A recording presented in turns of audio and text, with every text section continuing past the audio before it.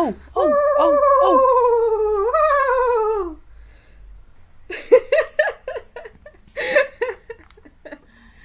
You sound like some kind of thing that's like in need of being rescued.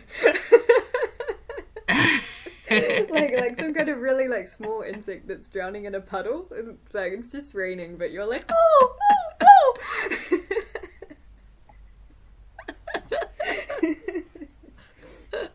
Or like a very polite person drowning in a puddle. Like a very polite insect drowning in a Like, puddle. I don't wanna cause any trouble. Like no one actually saved me, but I'm just drawing attention to the fact that I'm dying here. You know, I think we've invented a new type of therapy called noise therapy, where people just like release stream of consciousness noises, because I think that the noises that we say express things that we don't have the words for. So I think this could actually be a very viable solution for some things. Yeah. And there's an infinite number of noises you can make, and they're all so complex and varied. Yeah, so that might actually be like better than language in some ways, because it's infinite. Not that language is not infinite, but like directly infinite. We can access all of the potential right now, and we can probably understand each other quite well. Yeah, I bet we could understand each other through noises, because language is almost useless, and just like these words are just sort of just the covering or the shape we put to the noises behind them. Like if I start talking a bit faster and more excited, you can tell that straight away, right? Like the way I'm talking now, it doesn't matter what I'm saying. Yeah. That's why it's fun to listen to other languages on radio stations, and just like you could sort of pick up pretty much their banter and what they're saying. Well, not what they're saying, but you know, the feelings. Yeah. And I mean, that's what we normally want to communicate anyway. It's kind of like, I'm feeling this way, and I want you to understand that. And oh, that was so beautiful what you just said. I'm glad that we recorded it, because I can't remember it right now. But like, words at the cover of like what's underneath. Yeah. I mean, maybe. Yeah. That somewhat relates to the start of my weekend that I'm going to tell you about. I went to the coolest play ever, and I like the whole time I was like, why isn't Tim here and watching this with me? Because it was like totally your thing. It was this guy who did a BA in Wellington, and while he was there he had this manic episode, and then he wrote this play and was the sole actor in it, where he was just showing this manic episode in a really like funny and touching and like understandable light. And and it was based on this absurd theory on language, which is what we were just talking about, and it had like elements of Norse mythology, and the audience got to participate and do stupid stuff and discuss things, and it was, you know, showing I really am looking for a different way to say a mental problem, like a kind of alternative state of mind, but making it seem totally understandable, which I love. I love it when artists try and express that. So that was great. And so people in the audience may have not experienced a manic episode themselves, but he did a pretty good job of conveying what that was like. Yeah, that's the idea. And that was like totally what he was going for with the whole play. I think it was to express that, and yeah, which is lovely. I think that he really succeeded. Yeah. And it was fun. I don't even know where to start. So like, it was basically like all of the things that you talk about when you're doing a BA, and all of the weird conversations that you end up having. But like, if you also on the side did some drugs and were quite an excitable person, like this is kind of like the extreme form of where you'd end up. So he had this like idea of redoing the student magazine in Wellington, which you probably know a lot more about than I do, but apparently it's called Salient. So he was going to redo that to be called Salient, but the main feature was that his idea was that language, we get desensitized to language, and you know, words start to disintegrate over time and lose their meaning because we hear them so often that, you know, 50 years down the track, or like hundreds of years, they don't mean the same thing. So his thing was that we could replace language with potato stamp communication. And so the play was called Potato Stamp Megalomaniac.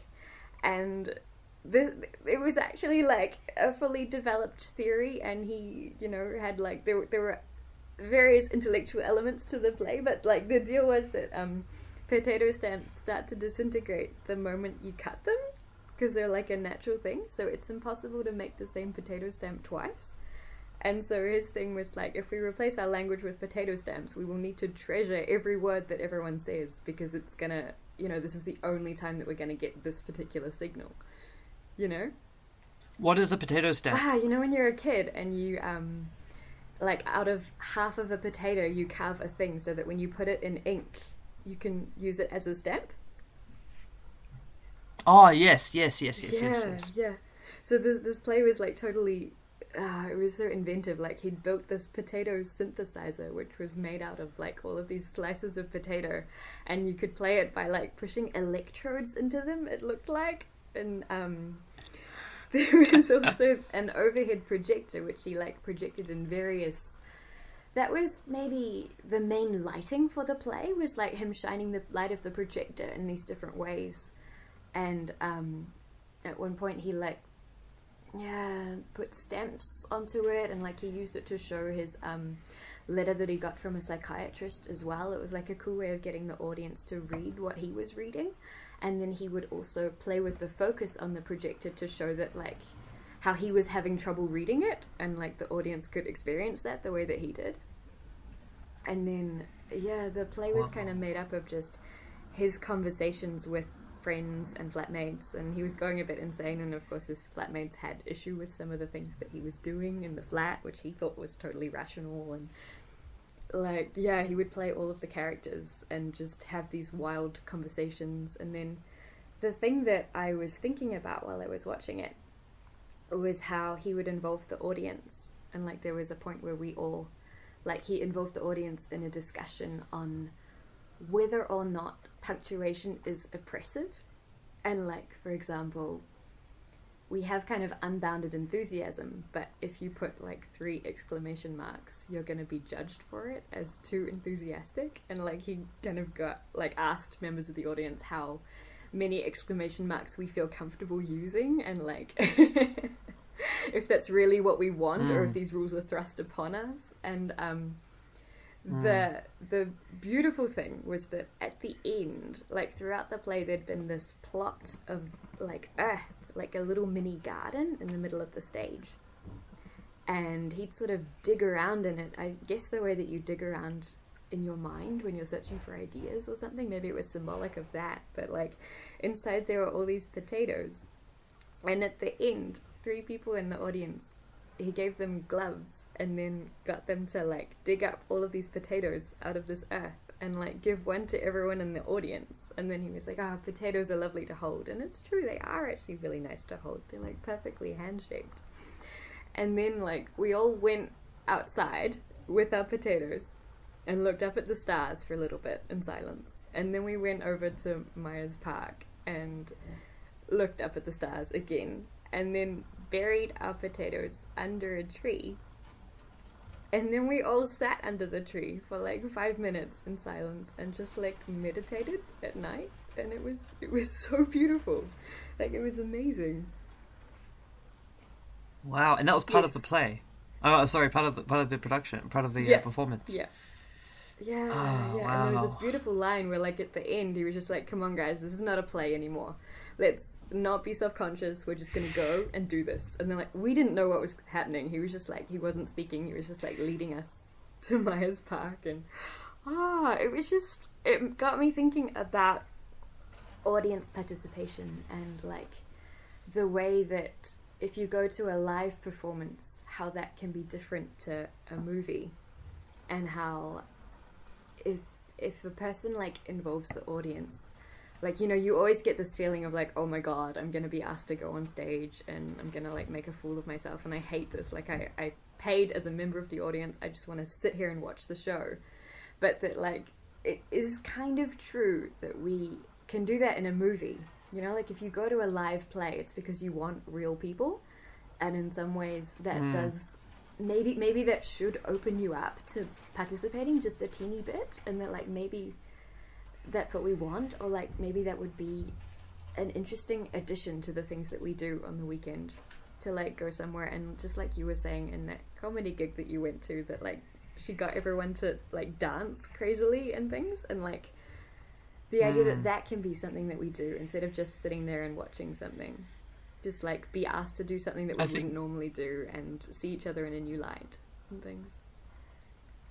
Yeah, and so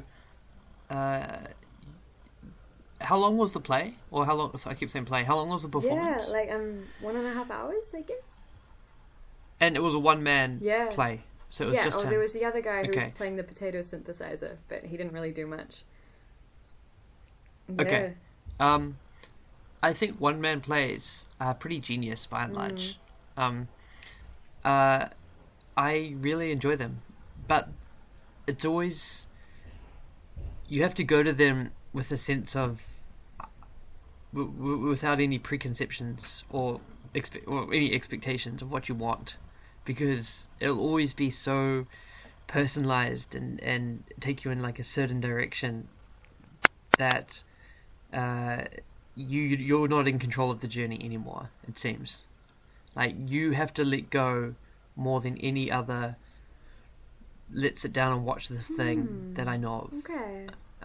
Even just plays you just, standard theatre plays, you have to let go a little, but there's something about one-man plays. Maybe I guess they're, as a genre, they're sort of vehicles for people who have more outsider ideas. Yeah, or just sort of like a strange bend to them, or their own little way about going through things. I've never really been to that. Yeah, that's cool. One-man plays, actually. Yeah, I haven't been to many either. I want to do more, especially down in Wellington. There's a lot of people here who are trying to make it in the comedy scene or the theatre scene, or make a name for themselves. And a one-man play seems to be a way about going about proving that you can entertain and and provide like a really cool evening out just by yourself. And it sounds like that guy did it, and it sounds also what's his name, or what was the name of the performance? Do you remember? So the play was Potato Stamp Megalomaniac. It was on at the Basement. Potato Stamp Megalomaniac. Yeah, and it was on at the Basement, which is amazing. Everyone should check out the Basement. I think the play finished last night or something, so it's too late for that. But the guy's name was Andrew Gunn. And yeah, he was super talented. He wrote it and acted all of these different characters and sang in some parts of it as well. This like beautiful as Norse poem from like ages ago, and yeah, that he felt kind of represented his feelings while he was in the space. And there's a space before, but after the second exclamation mark, where it becomes, in my mind, unmockable and sort of very authentic and sincere. And so when someone's writing a message to me on Facebook and it ends with 3 or more exclamation marks, they are being like unabashedly, that's a terrible pronunciation of the word. I don't even know how to pronounce that word. Right. Unabashed. Yeah. Unabashedly.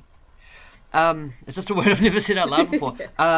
Like they'll be very like very sincere and very like sort of a bit vulnerable with their enthusiasm. I'm sure this guy on stage said this way better, but I feel like that whole one-man play is that equivalent of more than 2 exclamation marks. Like he is putting himself out there in the most sincere, like vulnerable way, with the expectation that no one is necessarily going to be offended by that. And if you're going to see this play, you're going to be someone who's into that. There's a certain cynicism to not being okay with more than 2 exclamation marks, I think. I think that's a really interesting topic you brought up, though. Yeah, because I think there's definitely a way on Facebook or on Facebook chat or online chat or whatever to talk. Like, there's a certain language people use you wouldn't necessarily say things that way in person. It's almost like language has been adapted and there's certain signals that mean certain things. Like, for example, a lot of my relatives who are of the older generation will often end their sentences on Facebook messages to me with 3 full stops. Mm-hmm. Like, what do you call that when it's 3 full stops in a row? Ellipsis. And it means an ellipsis. Yeah, so they'll end it with that. And for me, my social signal I get from that is it's almost like they're rolling their eyes at me, or they're like looking at me after they said it a bit too long, as if to be like, come on, man.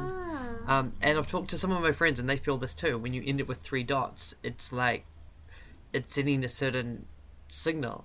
But I know for them, that isn't the signal they're meaning to send. They just are saying it. The 3 dots, I think, for them must like connotate I haven't fully thought this thought through, or I might have more to say, or this is just a casual passing remark in a sentence. But I think it's interesting how there's their way of doing it, and then the way I and others kind of take it, and it's like a slight miscommunication. And all it does is just it makes it sound like they're just like kind of just being like weird. It's like a weird. It's just like weird. Yeah. Like you feel like but it's they're true. being weird? Yeah, I'm just like, what are you like? Why are you saying like good morning, Tim? ... Why Like, what are you insinuating over the internet?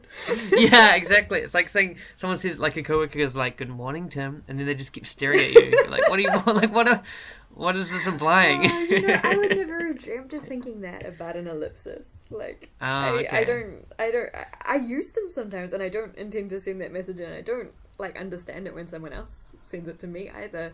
For me, it kind of reminds me of, you know, when you realize that you've been talking way too long and you kind of trail off at the end.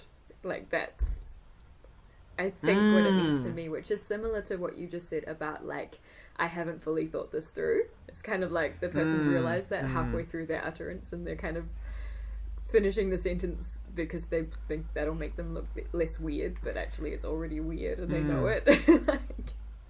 Yeah. That's so cool you went to that one-man play at the basement. I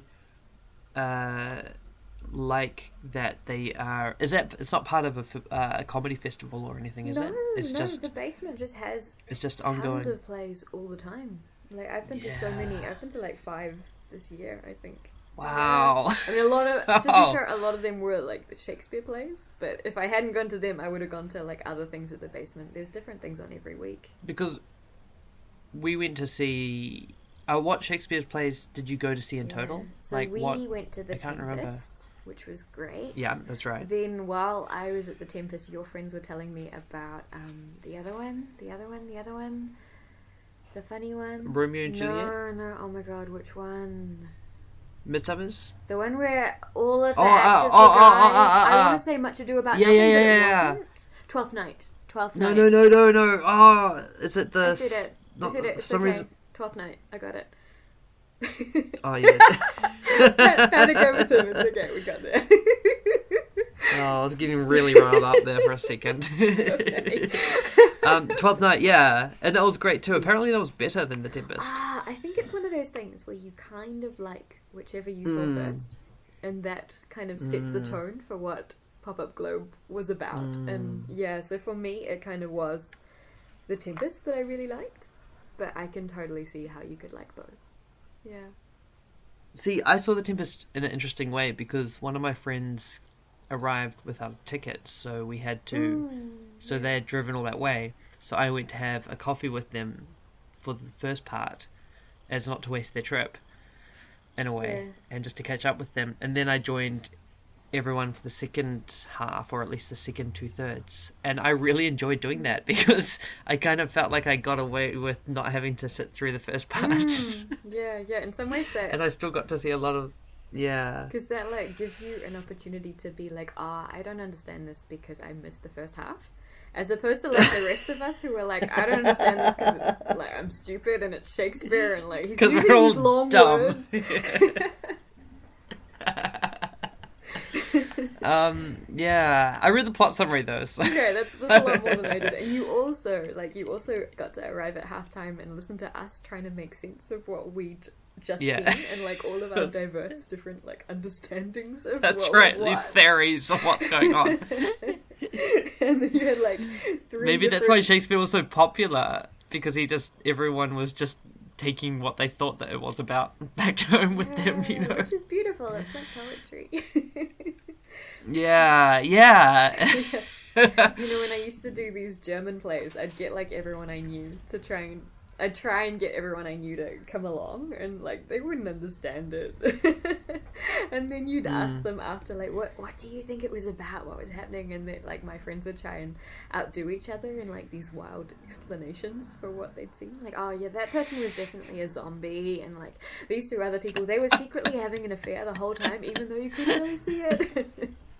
It was great. It's like an exercise in imagination. Yeah, I wonder if you could pull off a small one-man play, or just a small play that's completely babble, and it's everyone's just can take their own interpretation of it, and there's no like set meaning to it. It's just a bunch of random things happen on stage. Well, we have that in the form of modern art a lot of the time. Oh, Yeah, snap. yeah. I suppose you're right in a way, It yeah. would probably actually be awful. There's something really special about the indication that there might be meaning in something, as opposed to there being absolutely no meaning. Yes, yeah. like the TV show Lost. Okay, I never really watched that, but I've heard multiple conversations about it. So yeah, Everybody loved the first half because it was positing all these mysteries and ideas and unknowables, but with the very firm understanding that there was actually an explanation behind it, because they would offer little explanations, and it was a very high budget franchise. So because we all thought, oh, there's an answer to this, it was the best. And in the second half, when they didn't provide answers and they provided more mysteries, nobody really enjoyed those mysteries so much, because we had this deflated sense of, well, they don't have the art, like they're just making it up. So yeah, you're so right. You sort of need to be convinced that there is an answer, and you don't necessarily need to find out that answer. You just have to know that it's there. Yeah, and that makes you look. Yeah, totally. Oh my god, do you know what I was thinking while you were talking about that? Which is like so obvious. It's the thing I always think. But isn't that like a metaphor for life?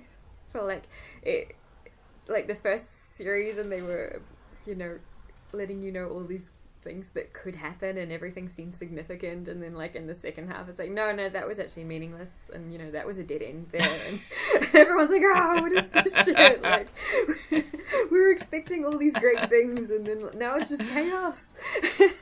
Yeah, now we're like in the later seasons where it's well, that's like after like 40 or after 35 or something. Oh, you see, yeah. So we must be in like season. What season are we in now? Oh my god! Could you do seasons by decade? Oh my god! Isn't so that a we're in the thought? third decade of life. So we're in season 3. Oh, what just happened? Do you remember? Do I remember what? Like what had happened at the end of season 3? Like where in the series of Lost are our lives? Oh, currently? and Lost. Yeah. Oh shoot. Okay, so in 2007 or 2006 there was the writers' strike in America, where all the TV writers refused to write. So all TV shows in 2007 are just either terribly written or very short seasons, because all the writers refused to write. And so season 3 was a great season of Lost in my opinion, because I'm a huge Lost fan. But season 4 was the writers' strike, where it was a reduced season. So at the end of season 3 they started to set up like a mini arc. Like they set up like a short mini storyline within the whole storyline. And so the end of season 3 is this weird swerving where the main mysteries are going on. Oh, we got to get off the island, but suddenly, what happens at the end of season 3? I think, is that when the freighter appears? Suddenly a ship appears, and there's all this new cast of characters, and it's all about dealing with this freighter, the ship. And it's all about the ship, and then the ship, that's kind of the season 4 focus, is all about that ship. But yeah, it was really cool. So we're there, we're like pre-ship. We're still trying to get off the island. And next season, our 30s, is going to be short or badly written. Next season is the season where like the writers of our lives go on strike. Yeah. And we're like, That's oh, right. we have to like come up with our own dialogue. Wow. This is great. I think we're onto something. I like it.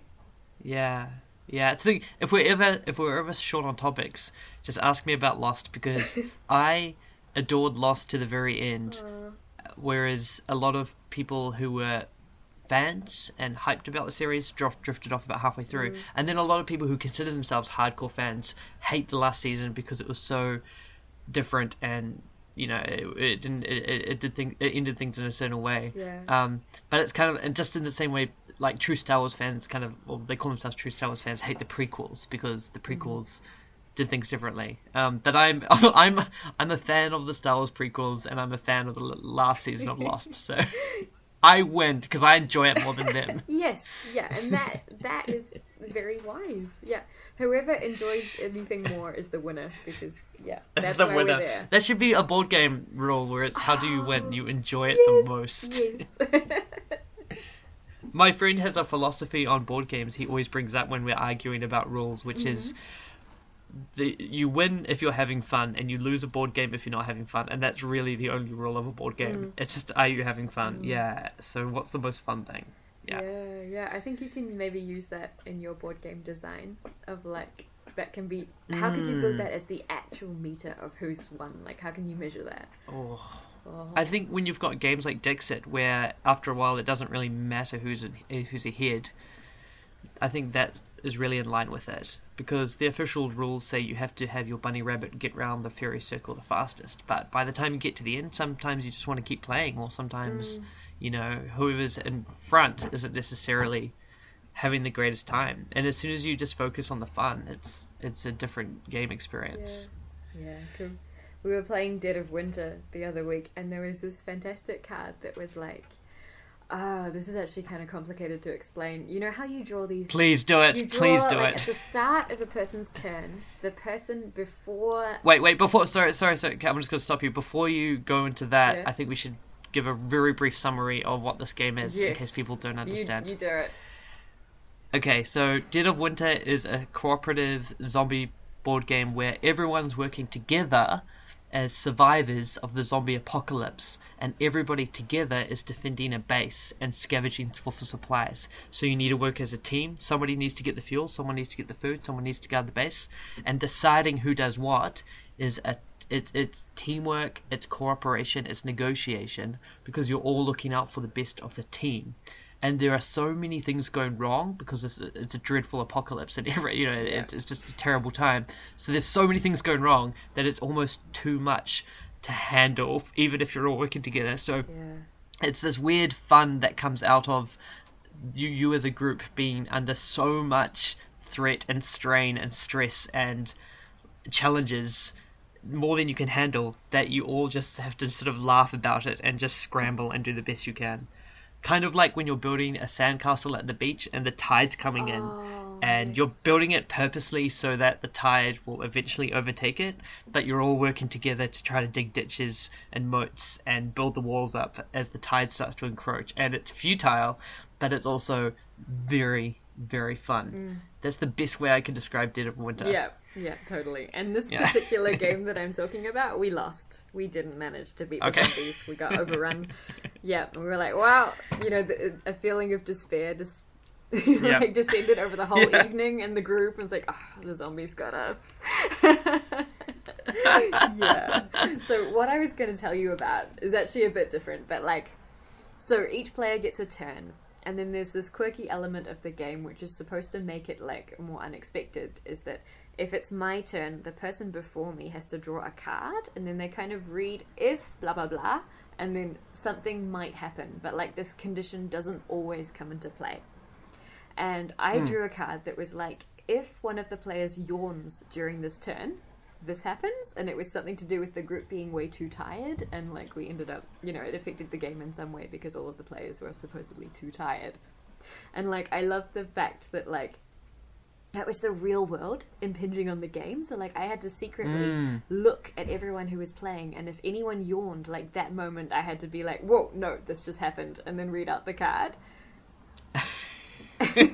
Yeah, that's brilliant. Yes, I was like, this is genius. There should be a game with more of that, just like the real world actually affecting the game, because you kind of, when you're playing a game, it's like you have the game level of consciousness, and then there's like real world where anyone can be like, right, I need to go to the toilet, or I'm gonna go get a drink. But it's cool when like they're intertwined and everything is meaningful potentially. I think it works well in limited quantities because, and especially, I think and you would agree with this, it seems to work best because no one really knew about that card, or like no one was kind of on like, nobody was like trying to not yawn. People didn't even realize, and that's like the most fun of it. If everyone knew that the yawning thing was a thing, or like if you had to read that out, it would take out the fun of it. Yeah. So I think it's fun when it's also a surprise. But yeah, I completely agree. You should definitely have more real life in the game. You should definitely mix it up a little. Yeah. Especially when game designers or like these because I think we're like, there's just so many board games being made all the time. There's such an appetite for them. Everyone takes themselves quite seriously, and there's like certain conventions and rules, and things like that fly in the face of a lot of game design theory, because it's so random whether anyone yawns or not, and and if you know that rule, you can kind of like play it a bit, and there's just so many little pothole little holes in that, but it's sort of saying, you know what, this is fun. This is a fun rule to have. Screw all of your serious game design. We're just doing it. Yeah. yeah. Well, I think any kind of like, all the different fields have their own like considerations of like, this is what a board game needs to have, and this is what like a novel needs to have, and it's always the people who push that who do the really interesting stuff, because that's been open-minded. Absolutely, and I like as a criteria show, like that flouts some conventions. I like the criteria of a board game is, it just needs to be fun. If you can make it fun, whatever you're doing, whatever it is, that's it. Like that fits. And especially, I guess the whole like win condition, have some sort of physical game between you. I mean, there's all that stuff, but at the end of the day, is it fun or not? That should be, all I want to do is have a good fun time with my friends, and this thing is going to help. So, yeah. And Dead of Winter does that really well. Dead of Winter, when I first played it, or when I first read about it, I think I played it once. It was right? That's right. Yeah, it was very. I was so cynical. I didn't tell you guys this, but I was so cynical and skeptical about it, because the box it comes with and all the pieces remind me so much of so many board games that take themselves so seriously, and they're so no, you actually have to go +2 attack over here, and they're so to the detriment of fun, and they're just so up their own geekiness that it's more serious, like it's real serious. But Dead of Winter, it's chaotic enough that you can just you just laugh. You laugh a lot. Yeah. Well, I guess what I love about board games is their capacity to bring people together and put people in unusual places with their friends that they don't normally find themselves in. And I guess with game design, it's tempting to get lost in like all of the little kind of just game design abstract stuff that you can do, and lose sight of the fact that you're just trying to connect people. And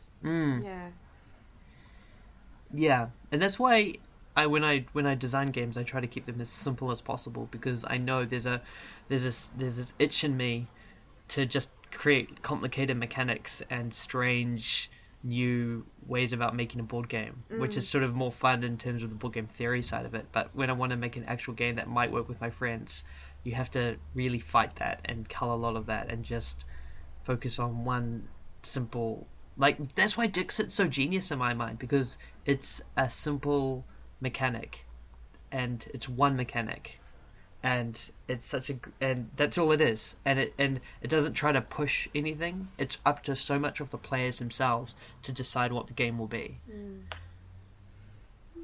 Yeah, cool. I've I've actually only really played board games in the past year, I think. Yeah, yeah, and I think it's so Oh, great. you're such a summer child. I like a board games baby. Yeah, it's great. It's a good place to be. I bet you're like jealous of all the stuff that I'm gonna like discover around you. Yeah, maybe. I Yeah. think I have a funny angle on it because I've read about board games and listened to board game podcasts and all of that since 2005. Like my Board Game Geek registration is 2005, right? So that's over 10 years old now.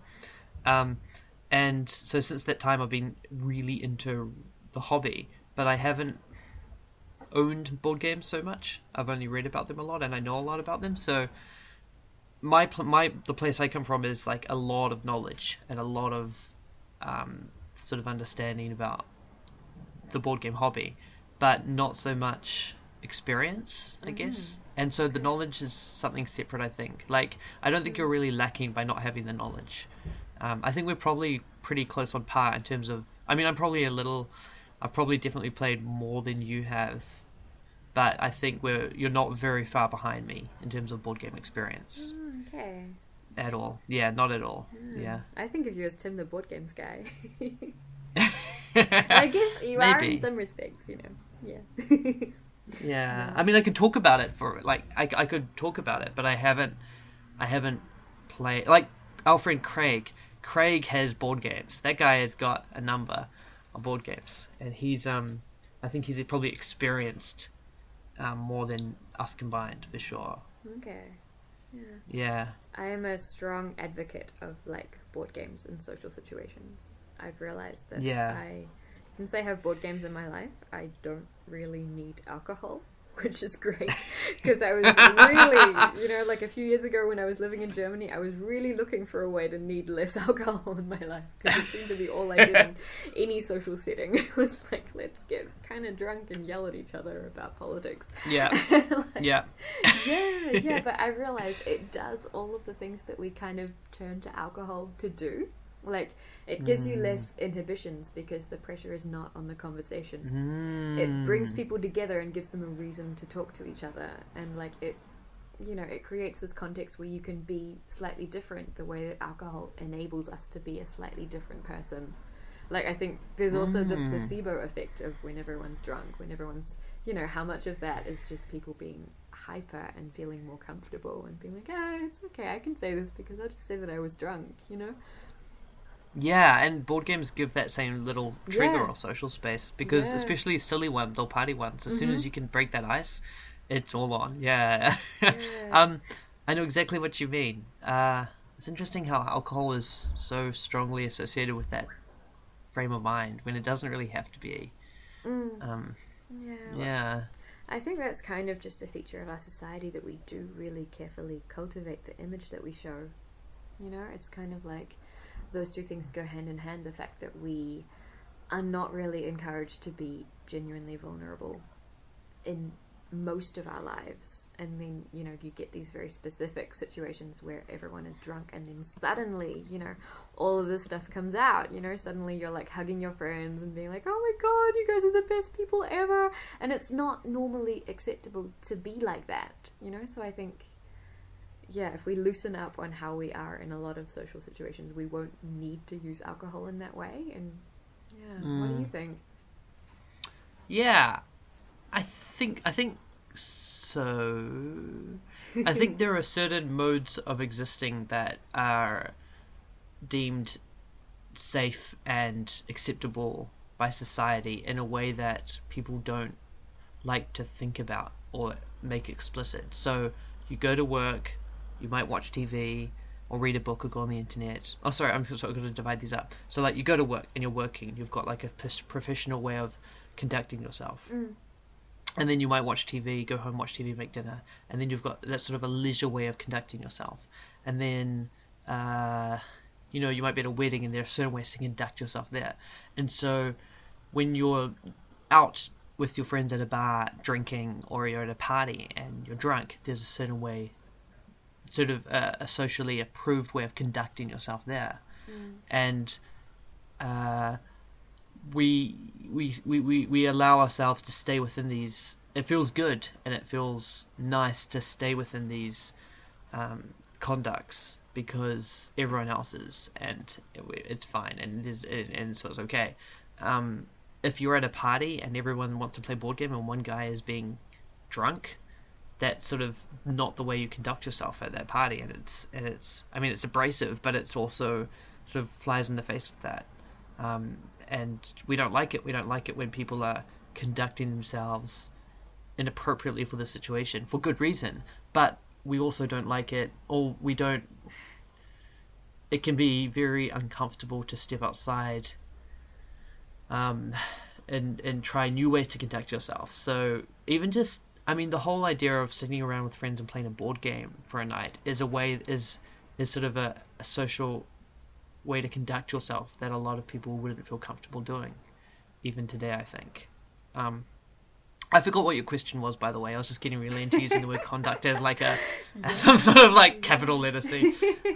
Yeah. No, I was thinking of questions while you were speaking, actually. Yeah, like, I was blabbing on. I always want to say, like, let's not have these different modes of behavior. Let's just be more. Yeah, ourselves. that's right. Sorry, yeah. So I think if people. So getting drunk and going to a bar and drinking after work, that's like a very socially sanctioned way to conduct yourself, and it's not necessarily a great one, but it's just one everyone does out of habit, and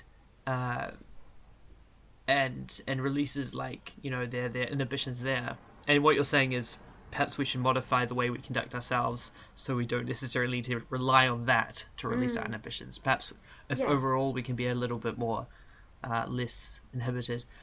I think I completely agree with you, and that's why I really push myself to be confident socially and push myself to be very frank and honest socially. Not to try to be obnoxious or abrasive, or too much, but like just to keep pushing things in an authentic way. I guess. Yeah. You definitely do that. Yeah. I try. I do. Too. Yeah. Yeah. No. Yeah. I think you do. You do that in a good way. Well, you've sort of met me in that mode, or that sort of when I finally kind of got my rhythm there. Okay. Because for most of my life I've been quite a quiet, in a antisocial way sort of mode of conducting myself. Like I used to be very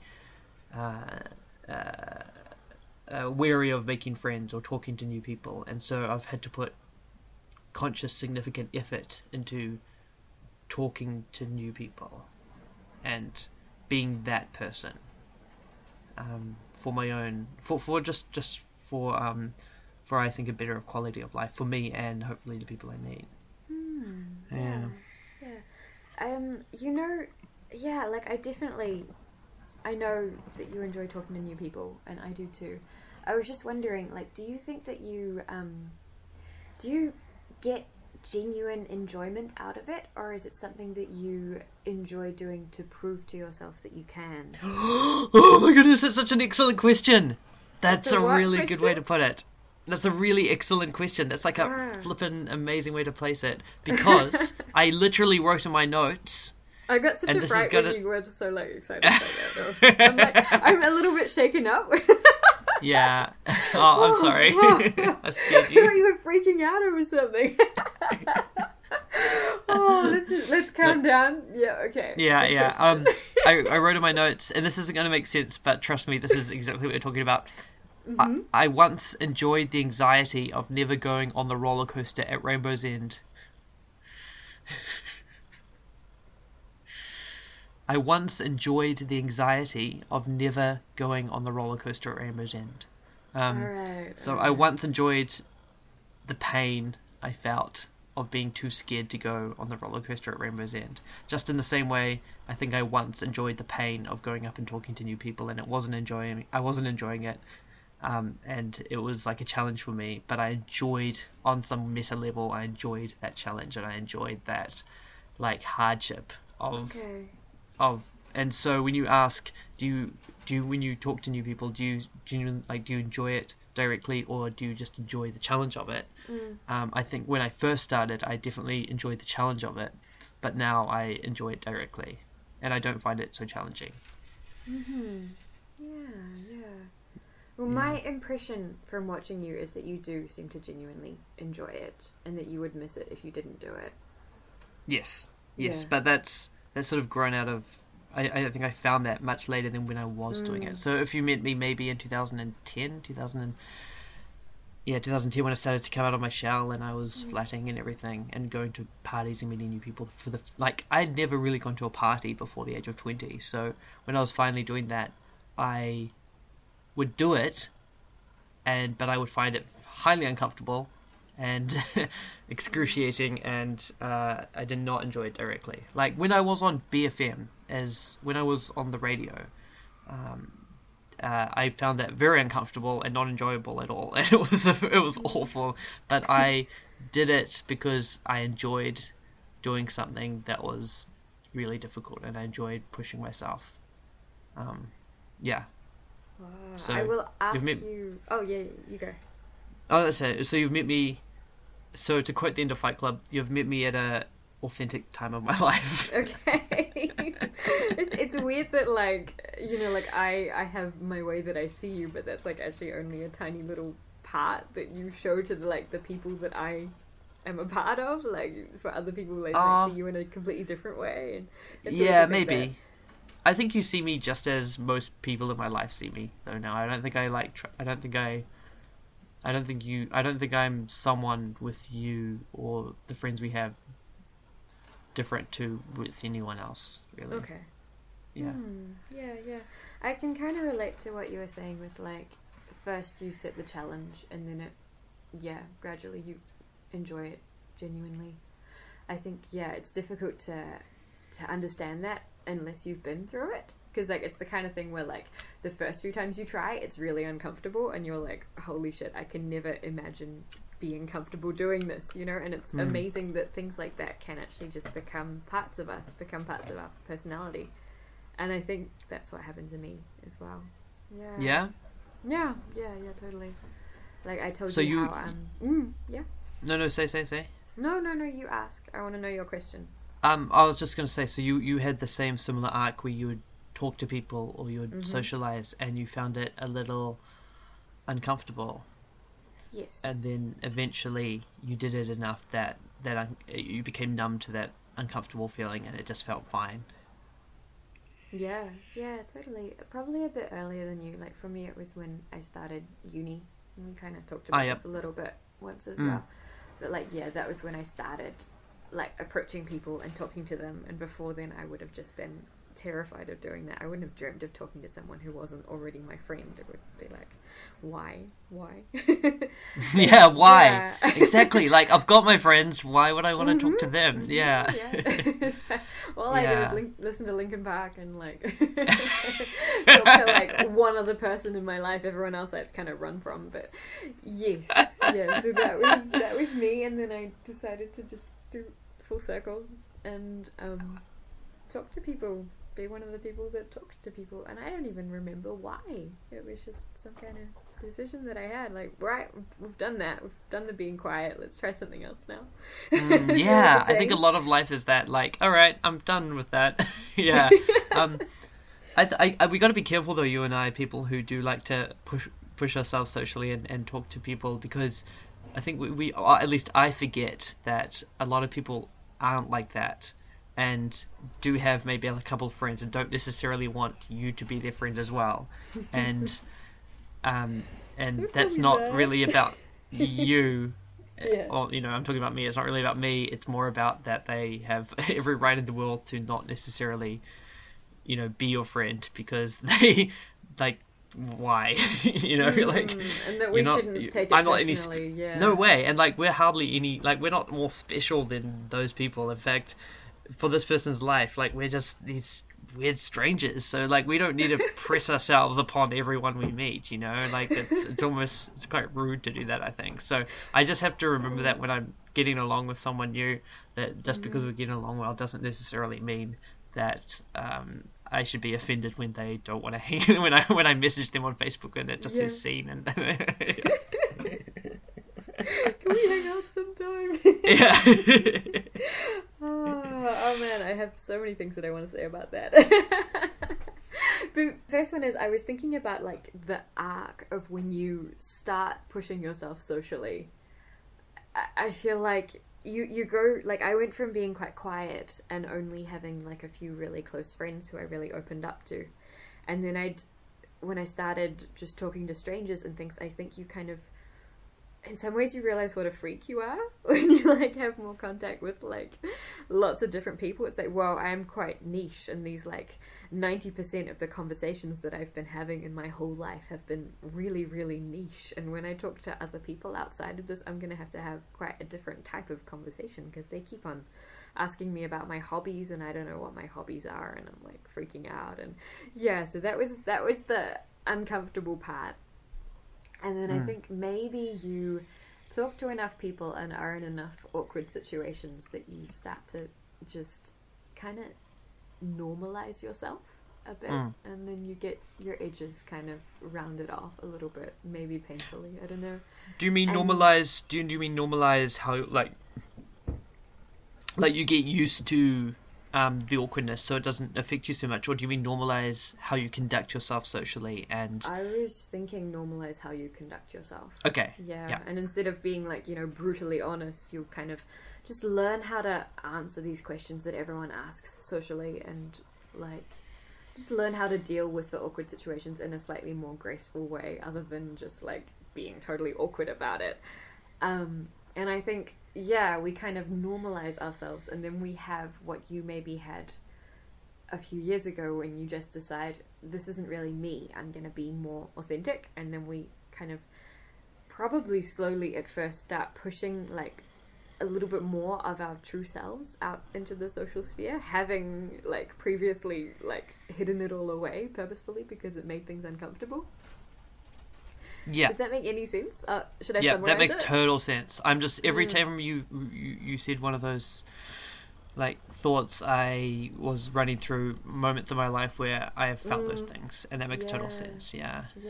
I wonder if that's a pattern that could like apply to all kinds of other learning and things that you first you do it entirely in your own way, or like like how you could learn art by doing your own thing, then imitating, and then creating your own spin on things. And it's like when I did performance poetry, and I haven't done any down on Wellington yet, so I'm going to say did, because I'm not actively doing any right now. When I did performance poetry, at first, I mean, it was uncomfortable, but at first I was rounding my edges to play it safe, I guess. And as I became more comfortable with being on stage, I then pushed my front. Maybe it's sort of like this, the same thing that pushes you to do something uncomfortable, like socialize if you're not a social person, is the same thing that, or the same drive that will push you to be your authentic self after you've felt like you can socialize, because that's the new frontier, that's the new awkward, that's the new difficult. And so it's now like it's like playing a video game or something. It's like extra difficulty challenge. Like it was now like socializing is easy. Like, let's try socialize as my authentic self. Yeah, like let's try, like if I can socialize my authentic self, that's like way harder, and like that's so much more of a challenge, and that's where I'm at. So maybe that's it. Maybe we're just sort of increasing where the frontier is, so that we can reap the dividends. Yeah. What do you think the next frontier is going to be? Oh my Where are we goodness. going to be in Politicians. like, season 5 of Lost? I don't know. I think perhaps maybe just resignation that, like, all right, we've done enough there. Let's try something else. Like, we don't need to define ourselves or like see ourselves as where we are, how we're doing, like what our social skills are or anything. Like maybe we can just be done with that and just become huge hermits or something. I don't know.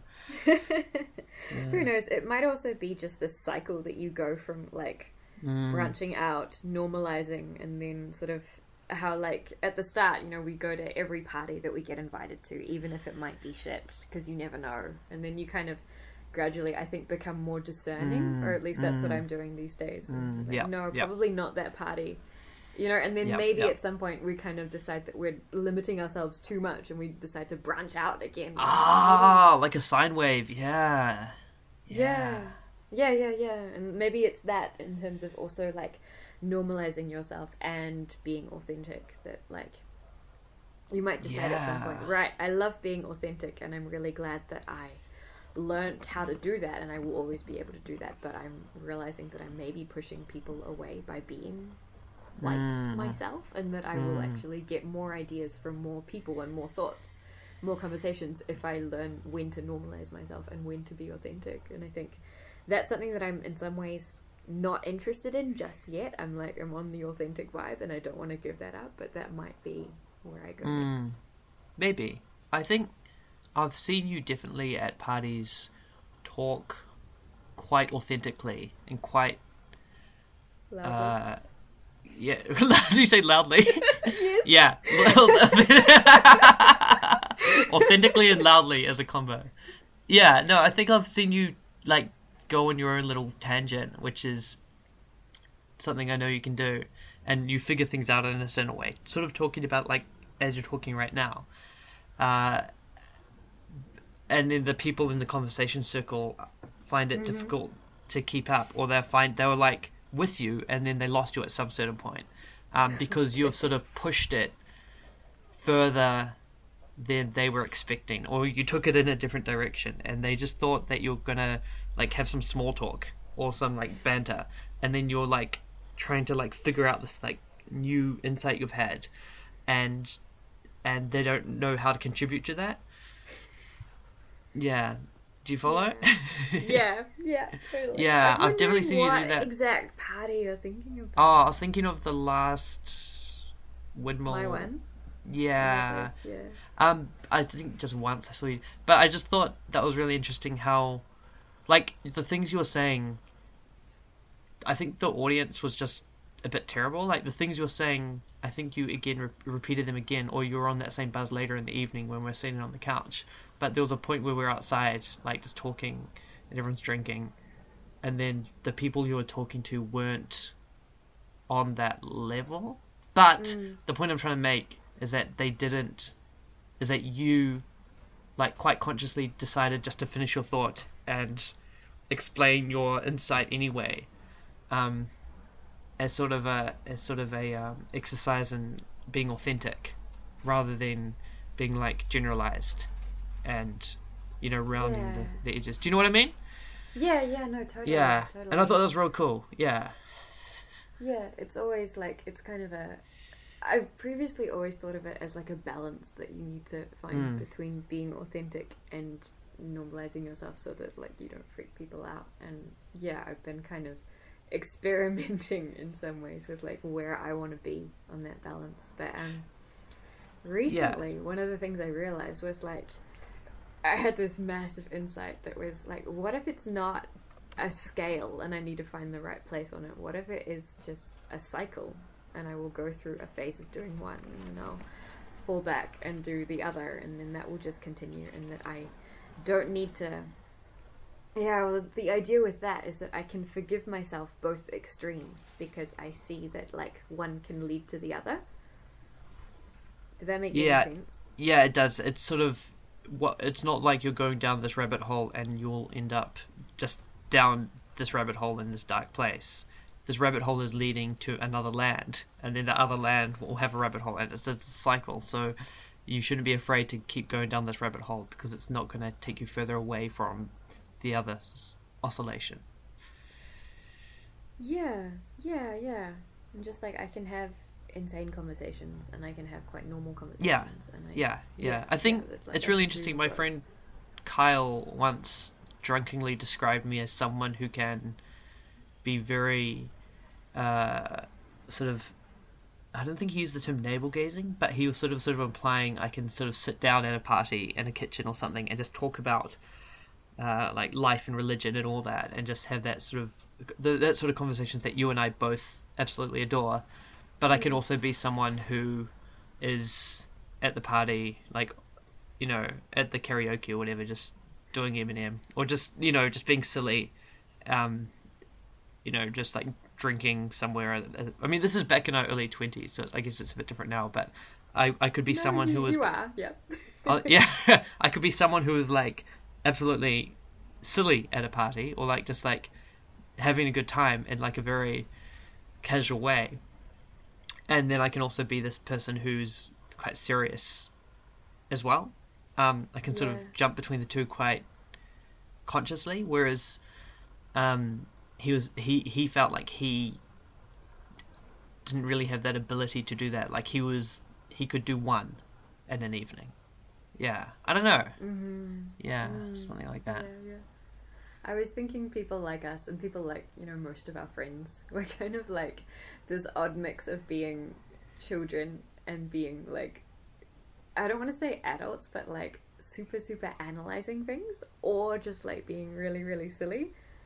Yeah. And I was trying to imagine us. It's like we never quite fit in. Like when we're kids and everyone else is kids, we're like looking at everything and being like, this is bullshit. Like why are people going along with this? And then we end up being adults and we just want to climb trees and do silly stuff. And then the adults are like, what are you doing? Yeah. Yeah, I understand that 1,000%, and I hope anyone listening to this also, I think a lot of people will feel that too, because I don't think we're alone in this. It's definitely this weird conflation. And honestly, like, sometimes when I've gone back and listened to some of our podcast conversations, I just sometimes think to myself, God, Tim, you're so serious. You're taking things so seriously. But this is where I like to be serious about certain things. And I don't have to be this all the time, Like, I don't know, like, I think I enjoy analyzing stuff and intellectualizing stuff and being inquisitive to my own detriment sometimes, because it means I think I can overly do that at, say, a party or like some social thing when I could just be having fun, and and that's fun as well in its own way, but I think you can lose the silliness if you don't engage with it. You can lose the child in you if you don't allow that to happen. And I think one of my big concerns as I mature and get older is that I don't lose that lightness amongst a sea of let's just read a book on everything and let's intellectualize everything and there'll be a Wikipedia article for that. Like that's where my mind can often go as a habit. And I'd rather... Did I talk about this on the podcast? I think I did. How I made it, like, I performed a poem once, which was about how I was on a dance floor and I was analysing, like, the disco ball, and I was, like, intellectualising the dancing as some sort of, like, through the ends of, like, social anthropology in my own way, and it was, like, gross, Like, I wasn't spouting this to people, but in my own mind I felt gross about that. Like, I longed to just turn my brain off and just be able to dance for the sake of dancing. Aww, I remember that poem. Yeah, it was great. Thanks. Yeah. It's such a great poem. Yeah, I mean, you kind of just have to ride whatever wave you're on, right? Is there much to be gained from, like, forcing your mind into a different space? I think so. There's this whole theory of therapy called cognitive behavioral therapy, where you're focusing on consciously manipulating your thoughts, because you can get your mind in unhealthy places, and I think they can extend to having a habit to, say, worry too much, or having a habit to not enjoy yourself at a party. And I think as we get older, we have to force ourselves to relax a lot, because most of our adult life is taken up by being as mature and responsible and efficient as we can. Yeah, definitely. Yeah, and we need to keep sight of other things, because they're super important as well. Yeah, I think it is really important though there with, like, judging when you want to divert your mind, to have, like, an internal compass of, like, what you want out of the situation as opposed to what you feel like you should be doing. How do you mean? Like, if you're in the situation where you're dancing with your friends and you're just musing on this mirror ball and having all these thoughts about it, and your friends are like, come on, dance.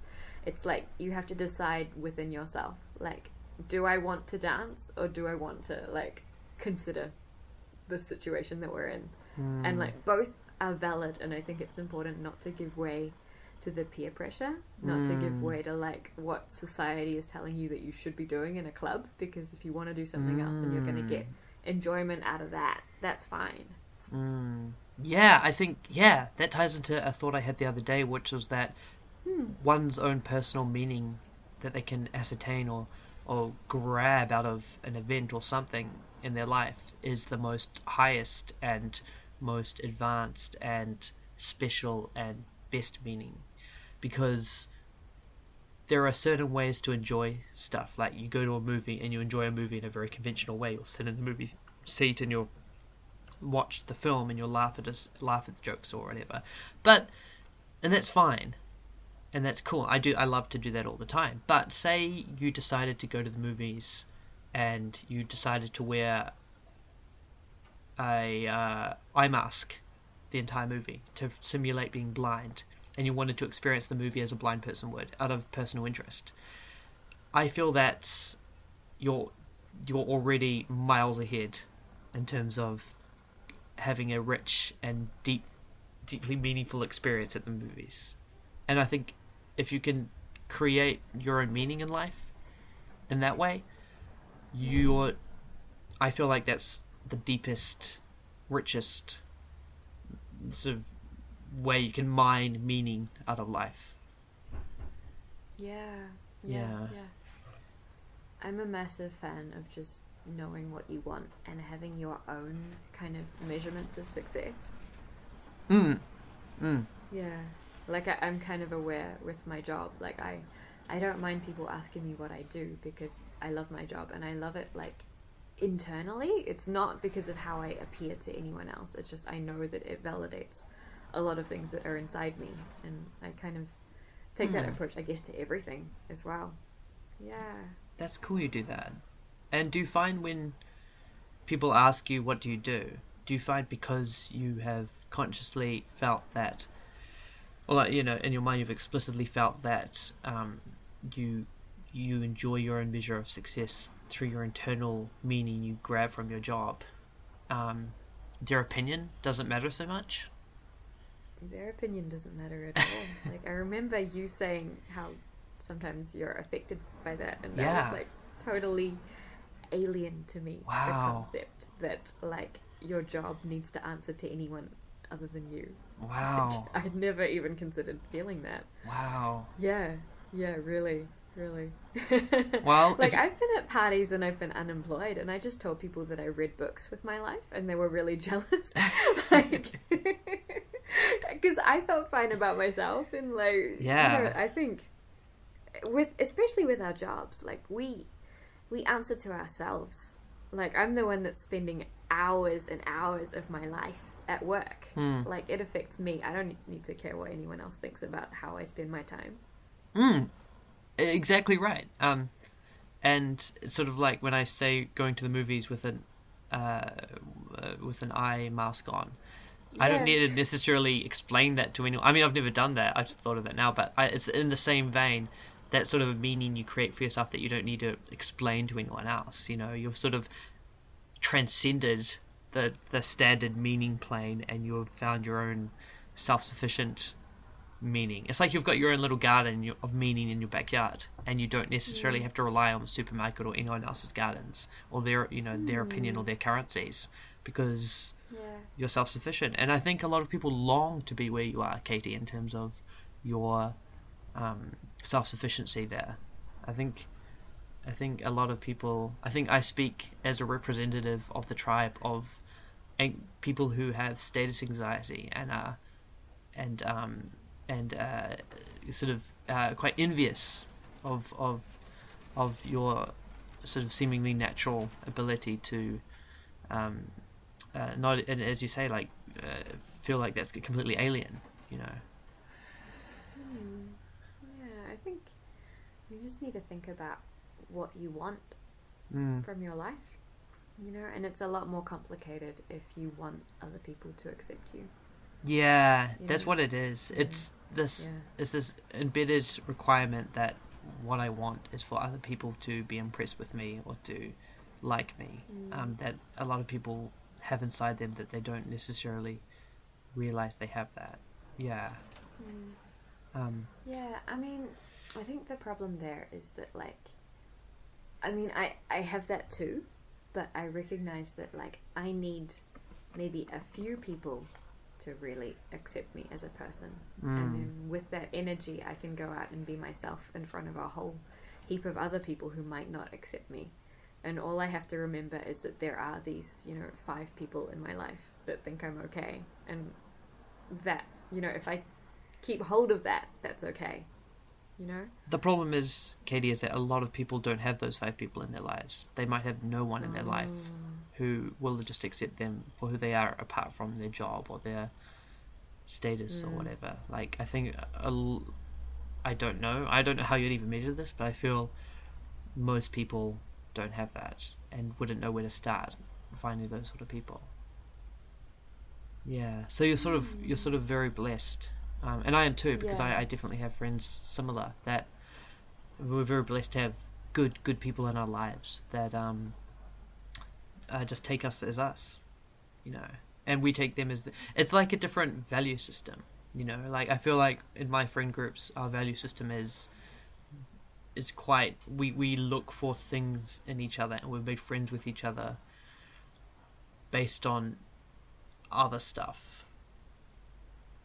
I'm not sure what that is, but it's not jobs. Like, I don't, it's not necessarily, baseline on the street, social status in terms of generalized. It's interesting, in China, doctors don't have much social status, and they're not seen as prestigious, whereas in Europe and in the West they are. And it just goes to show how subjective and malleable that whole system is. Yeah. And if I, like, for me, it's the same. Like, if I have, for me, I guess, I feel my self-worth, my exterior self-worth comes a lot from my exterior feelings of my own social status comes from, am I adding to my friends' lives?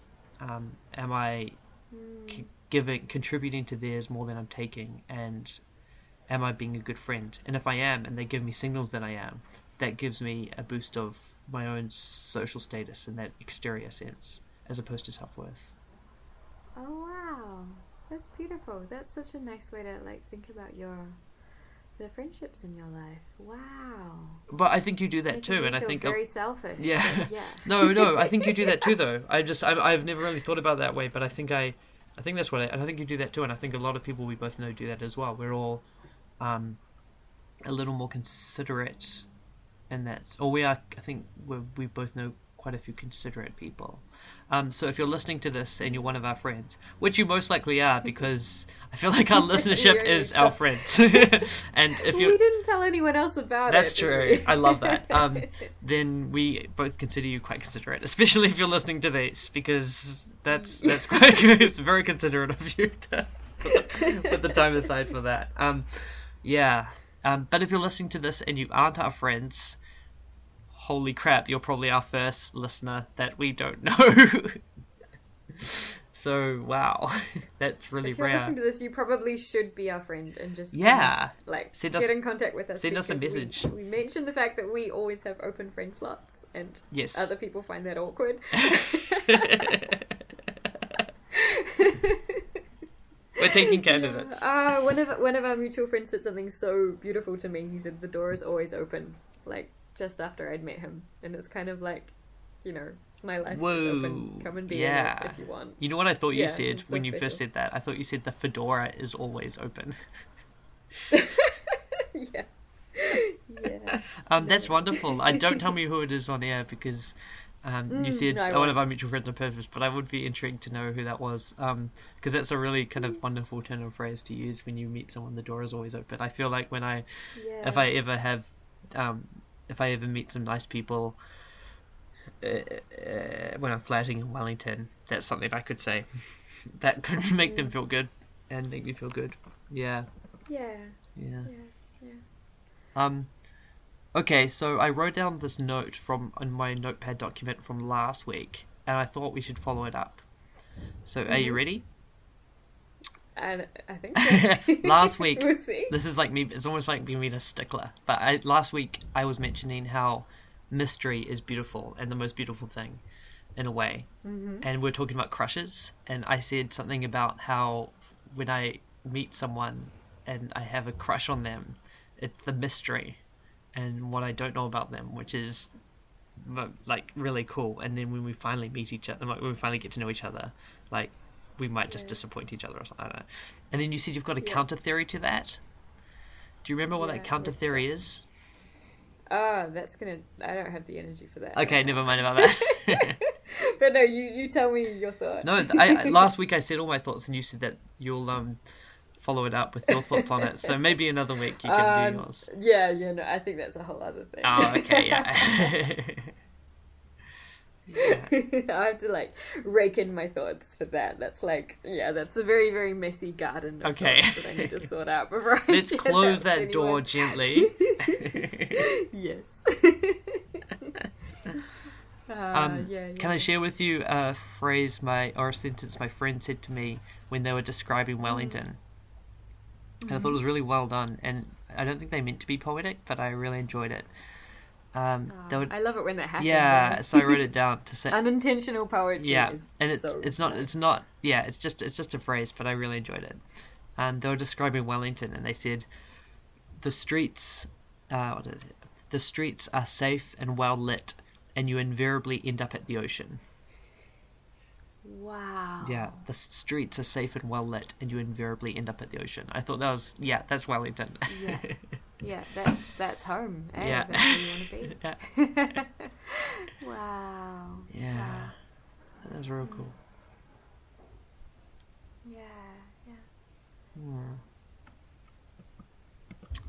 I want to talk about Wellington in another podcast. Okay. I want to talk about mystery, finally. I want to tell you the rest of my weekend, because I got to about like the first 1.5 hours of my weekend, and then we started talking about other things. Yeah. Awesome. That's true. Shall we stop now? Pardon? Shall we stop now? Stop the podcast now? Yeah, sure. Yeah. Feels like a natural end. We don't... Yeah. Oops. Oh well. We can edit this out. Should we stop now? Yeah, just show us a sign. Should we stop? There's so many things I wanted to say though. Can we talk a bit more? No, let's keep going. No, that was a question. That wasn't like a request to stop. No, it felt like an intro ending to something. I was thinking about my theory that podcasts are just a terrible word for recorded conversation. Maybe not. Which was so beautiful. Yeah, thank you. I've had that on my mind. My theory is that humans or podcasts, the idea of podcasts are evolving from more of a radio show based content format to a more of a this realization that people just really like to listen in on other people's conversations and eavesdrop. And so when you're at a cafe and you could eavesdrop on somebody, it can be hard not to, and it's really interesting. It's being nosy, and sort of you don't even really care who they are so much. It's just more you're fascinated to how two other people that you aren't a part of, how they conduct themselves in the conversation. Like every conversation you're a part of, by being part of it, you're disturbing it or influencing it. And so you've only really known conversations where you've had an influence and your messiness has impacted it. But when you get to just shut up and just listen to your friends talk or another conversation, it's really interesting. It's really interesting to me just to listen in. I find I don't know, I really enjoy that. And so I was thinking about all the podcasts I listen to, and they're starting to veer more and more towards just people just talking like we're doing. And I think people enjoy that. And I was thinking about why I don't like audiobooks so much, and I think it's because with an audiobook, if you start to daydream, you might miss a few lines and suddenly you don't know what's going on and who is that character. Whereas with a conversation, you can drift away and daydream for a while and come back, and it's not like you missed anything in a narrative sense. You can sort of jump into a conversation again. And so when you're listening to a podcast on the bus or wherever you are, you can sort of daydream for a while and then snap back to the conversation. And I think that's why people are really enjoying listening to conversational podcasts. And also, my friend and I were talking last night. I was sharing these thoughts with a friend last night, and they had this really interesting insight, which was that they listen to a lot of comedy podcasts, and they were trying to describe why it was funny in a different way to watching a TV show or like a comedy show. And they were saying how when you listen to a podcast, and he was saying he bursts out laughing on the street, like he'll just start laughing in a store. It's when you listen to a comedy podcast. It's because I think your brain hasn't been entirely tricked, but you're sort of participating as a listener in a way that you would if you were at a conversation circle with your friends and you're not talking and you're just listening to them make jokes. And so in that sense you would burst out laughing there. And it's a very intimate, direct sort of form of comedy that you're overhearing and being a member of. Whereas a comedy show or a TV show, it's like you're watching it and then you're not reacting to it. I don't know, it's hard to explain, but like, you know what I mean? Like, yeah, it's like you're part of the situation as opposed to suspecting. Yes, and so your body, and so when you laugh, like you'll laugh at people are laughing out loud. Yeah, because in some ways, like if we're part of a situation and we find it funny, like like you laugh internally and you also laugh to show the other people your appreciation at like what they're doing. And so probably all of that also gets thrust into your laughter when you are, even though you know that they can't hear you. It's also interesting that like I guess just spectating on other people's conversations is a cool thing. Like you learn the way that other people have conversations, and it's true that like we influence every single conversation just by being present. Like even if you're not saying anything, you're still like the guy that's sitting in the corner not saying anything, and someone will at some point comment on it, you know. Or modulate how they say things because you're there, of course. Yeah. I wish it was like, wouldn't it be cool if we had like just some kind of weird society where you could just like listen into people's conversations? Like if people are having a conversation, instead of eavesdropping being a weird thing, you could just go sit like down with them and be like, hey, and just sort of sit there and listen, and they'd be like, oh yeah, someone's just interested in what we're saying. And you could have a build up, so you might have 3 or 4 people at your table at a cafe just silently listening to you chat with your friends, and everyone's totally okay with it. Oh my goodness, that's such an ingenious thought, Katie. It's totally doable, eh? Just like modify our social code to make it okay. Just a bit of social engineering. I think in a way that does happen at parties if you think about it, with social circles, with like conversation circles, how often it will be maybe you'll have a couple participants, but you'll always have at least one lurker, and then sometimes it will build up and you'll have maybe 3 or 4 people talking and making jokes, and then you'll have another 3 or 4 people listening and not making jokes and laughing at the jokes and being the audience. So that happens at parties, but it doesn't seem to happen at cafes. Cafes are a very private affair. Which is odd that people like go to a public space when they could just stay at home and drink coffee, and then they kind of build up this odd like privacy around themselves. That maybe shouldn't be there. I don't know. Cafes are fascinating how they are this place where you go. Yeah, you're right. You go in public to be private, and everyone ignores each other, like completely ignores each other for the sake of, pretending that you're the only people in the room. But also, you would never really go to a cafe if no one else was there. Like, busy cafes seem to attract more people. Yeah, people go for kind of like the atmosphere. I guess it's the same reason that, like, people are supposedly happy in small cities if they can look out of their window and see, like, people crossing the street and hear snippets of people's conversations. I think there's kind of something really comforting about having people around, but also have your own little shield up. I think that makes us feel safe, but also gives us privacy, maybe? Yeah, I never really thought of that. So what do you mean small cities? Like pedestrian cities? Yeah. I mean, just like the idea that like the way that people used to make cities in Europe makes us quite happy. I think, that School of Life video, How to Make Beautiful Cities or something, talks about just like how you can construct a city to give people happiness.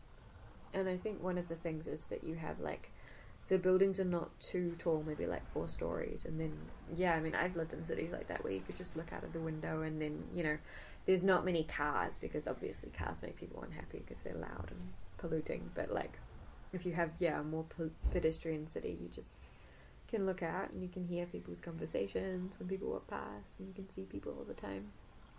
After a while, you also recognize the people that live in the street, and then you feel somewhat at home around them, even if you never talk to them.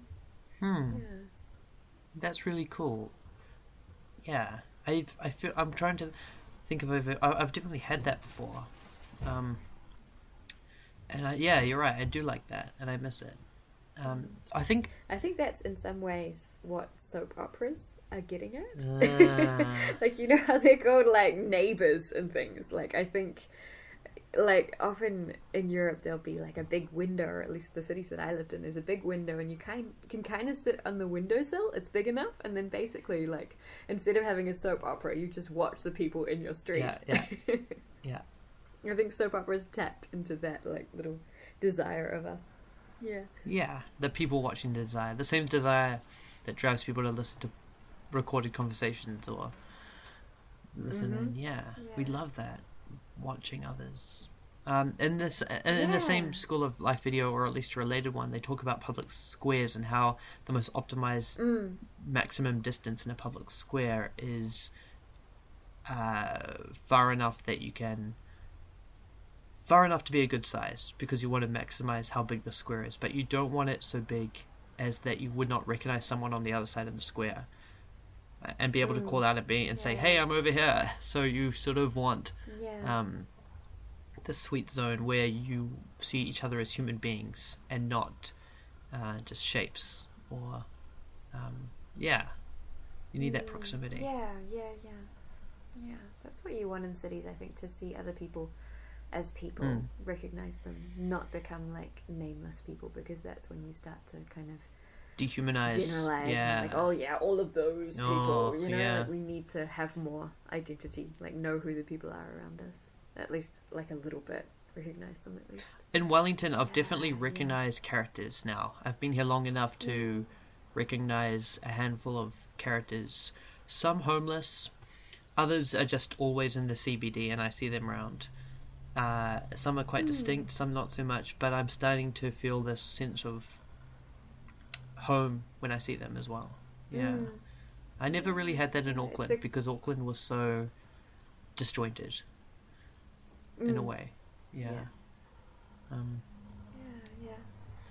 It's something I noticed when I lived in other cities, that like it's great, it's a cool, like, I guess, emotional exercise to like have a place be completely foreign, and then slowly you can observe how it becomes less foreign, and like the things that lead to that, to feeling at home. And like, I think it starts with recognizing people around, and then there's always that cool moment. I think for me it was like after a year and a half, after 2 years, I met someone who knew someone else that I knew, like the first like mutual friend thing. Things that happen all the time in Auckland because we know so many people, but when you're just like branching out and starting in network, and like I was in a totally different continent as well, so I didn't know anyone, and like that's a big moment. It's like, oh my god, you know this person. And another step was when I started to know places that the locals didn't know, and then I'd meet people and be like, oh yeah, I really like this bar, because we mentioned that all I did was drink with people in bars, but and then like I knew cool bars that other people didn't know, and like that made me feel so that's good. The best feeling, huh? When you know the bars. Yeah. It's super fascinating. I know some bars in Wellington. There's some bars here I feel wouldn't exist in Auckland. There's this great world music bar, or Latin American bar, called Havana, and they play the most... Oh, nice. Did I tell you about this? I can't remember. No, and they play the most authentic live music that I've ever seen in my life. Like, it's these world music jams, so you have a bunch of musicians on stage with a variety of instruments, and there's usually a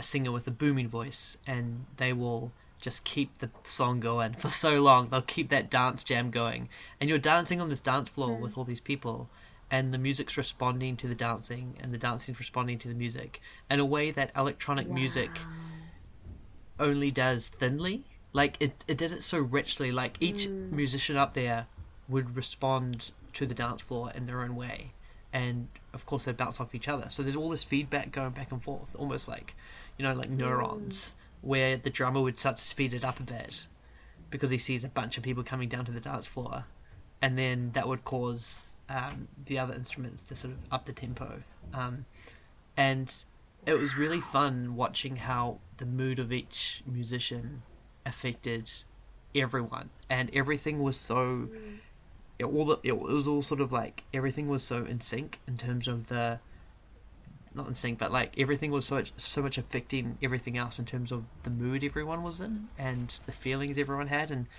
it was all very, you felt like you're part of this organism, this rampaging dancing organism. And I've never really had that with electronic music on the dance floor. That's always been more arid, I guess, and thin. But this was very, very full and very a lot of heart in a way. Yeah, that sounds amazing. And then it's so interesting how like all of these different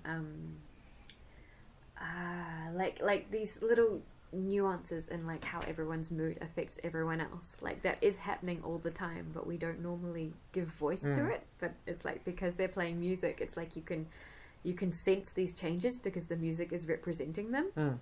It's kind of like there are all of these currents in the air around us, but we can't see them. But like if you see smoke, it's like absolutely mesmerizing because you can see how the air pushes against itself in all these different ways. Oh yeah, it's kind of like that, but with the music was is like smoke in this sense, and it's exposing that makes a lot of other things visible. It's making visible the undercurrent or the these forces that are working under the surface, and you get to play with them and you get to mess around with them because you get to do it. You get to do it with smoke. That's true. Eh? Yeah. Yeah. It's so cool. I interrupted you before. You were going to say something. Do you remember what it was? Your insight was better. You win that one. I think it was like something about how. Oh, that's right. It was just to close off that thought about the Havana Dance World Music Bar live performances. It dawned on me.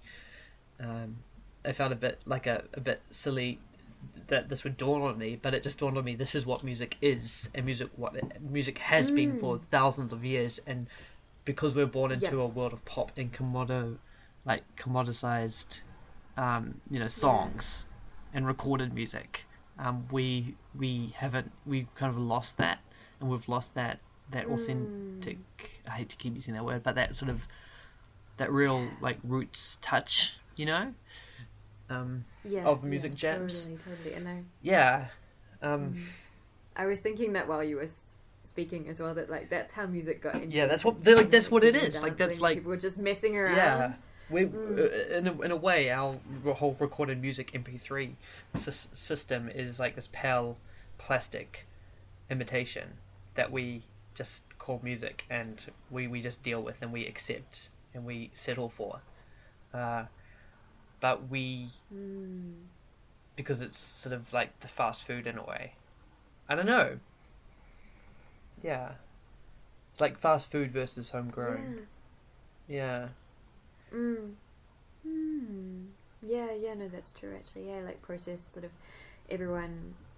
Yeah, or like how, clothes are kind of mass produced as well, the same way that songs are. But like if someone actually makes the clothes for you, then it's like this is its own individual thing, the same way that like live music is never quite the same way, like if the musicians allow themselves to be influenced, which I'm sure most of them do. And and so that's why I really enjoy that we are recording our voices as under the guise of a podcast, because I feel like it's a very authentic homespun form of media to consume. We're creating this media, we're creating like a consumable item, but it's very DIY. DIY is good. Yeah, especially DIY music. Yeah. One of the I can't remember if I told you this or not, but like that whole idea that you were saying with the music, the way that the audience or the dancers impact the music, and then the musicians will tweak according to kind of what they sense is happening in the room. Like, I was reading a book on, like, that's how stories evolve as well, as people start telling stories, and then they sense in their audience how the people are feeling about how the story is going, and then they might tweak the story in little ways, or like their delivery of it. And that, like, that's how stories evolved, the same way that that's how music evolved. You know, it is very much like audience participation in the audience, in some ways molding what they want. Yeah, I've never really thought of that, how quite a hidden but central element of storytelling is the audience. Is the audience's reaction? Is the look on the kids' faces? Is this getting scary? Is this a cool part? Are they getting excited? Should I put a cliffhanger here? When we read, and when we read and just consume, you don't have that feedback. Yeah. And there's, I think, oh my god, I think it's Rumi. This is like the time of the night where we start busting out Rumi. We need like a little sound clip or something that plays when we bust out some Rumi. Oh my god, yes. Well, if you look in your Rumi book that I like wrote in the margins of and drew doodles, I think I drew like a little picture of this one. But I think it's like when a man tells a story, he is a man and a child at the same time listening. Wait, say that again? Yeah, so when a man tells a story, he becomes both a man and a boy listening to that story. So when he's telling the story, I forget the exact words. He's also listening to the story, and the part of him that's listening to the story is the boy. Yes. Yeah. Yeah, so it's like a man's telling a story to his son. I missed out that part, but yeah, it's like there's like a little boy inside him as well. So there's like two little boys listening to the story. Yeah. See, I wrestle with how to. I've got this story in my mind that I want to write in a small novel, but I've also thought about releasing it as a podcast where I read out what I've written, and that might actually be consumed more than like a first novel of questionable style and substance. But I wonder if there was a way I could release this story that would also include audience feedback, or an audience, or me altering it based on how an audience is. Yes. Yeah. You know what I mean? Rather than in line with what you're saying about early storytelling. That is an amazing idea. How can we make that happen? I was thinking about it, and when I grew up, my one of my parents would tell us a story, or my siblings and I, a story every night that would continue from the last, and it was a story that was made up, and it was almost bordering on role playing because sometimes we had some input, but it was based on our feedback, and it was so personalized, and it would be all about how we were reacting to the story, this long saga, and it was all improvised, and that's sort of a very authentic way to tell a story.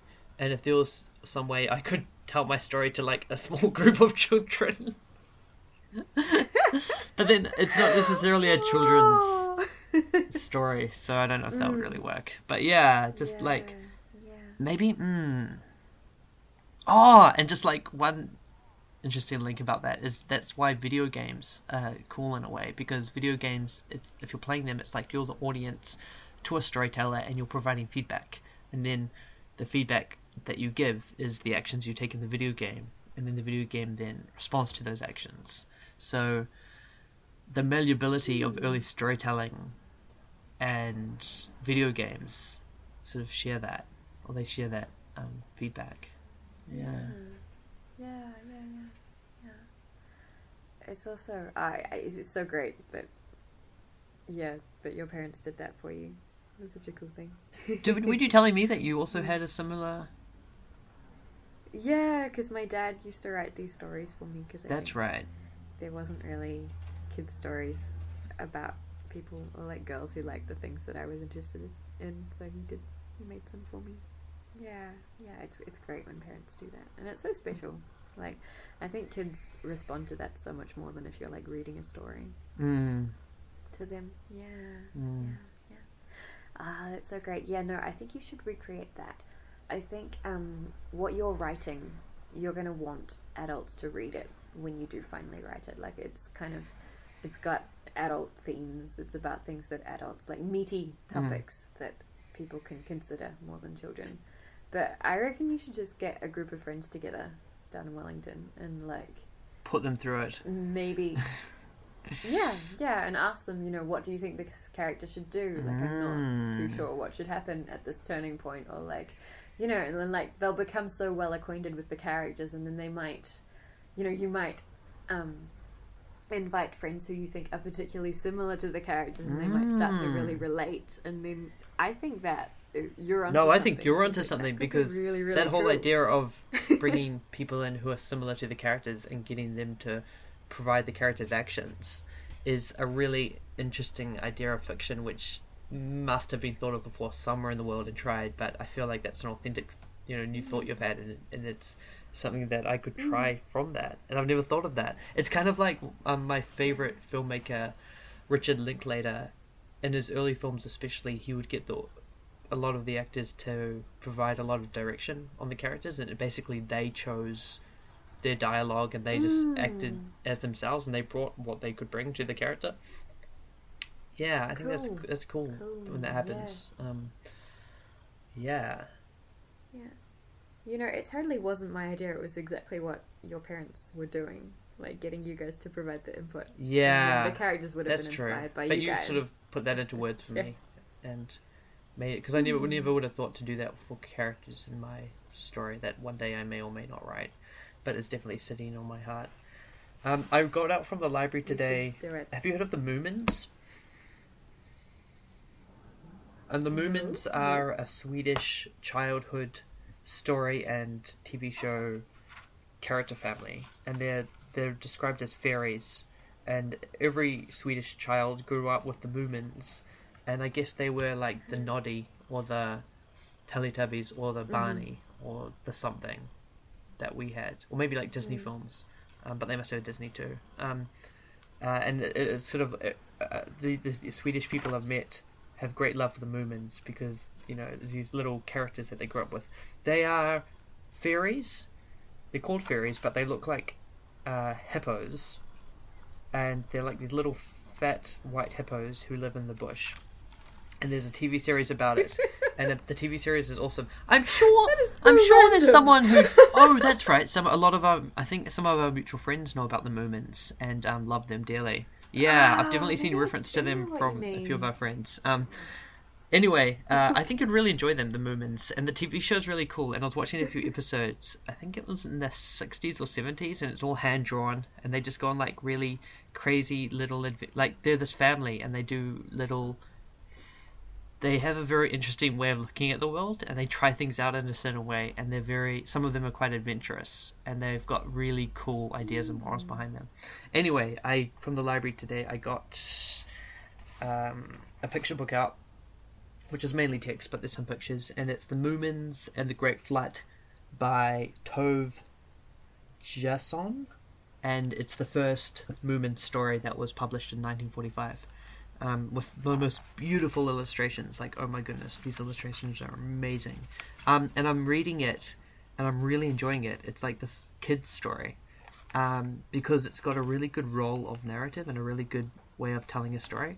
And I think when I'm writing my story, or when I'm thinking about narrative in the future, I'm going to draw a lot from kid stories, because they have a real simplicity to them that's quite like hard to pull off, and adult novels often get bogged down in dialogue and characterization and plot and theme, whereas kid stories have a lot under the surface, and you've just got this really clean narrative that I can just imagine like a old storyteller with a beard telling a group of kids, and by a campfire. And I want my story to be the story I'm writing to be sort of felt like that. I want it to feel like it's a story being told around a campfire. I don't want it to be pretentious or bogged down with what modern lit should be. I want it to be like a plainly told, almost like an Aesop's fables, not pretend, like very easily understood with a simple style. Did you ever read Life of Pi? Okay, because that was written in that way, I think, and that's why it was. That's why I enjoyed it.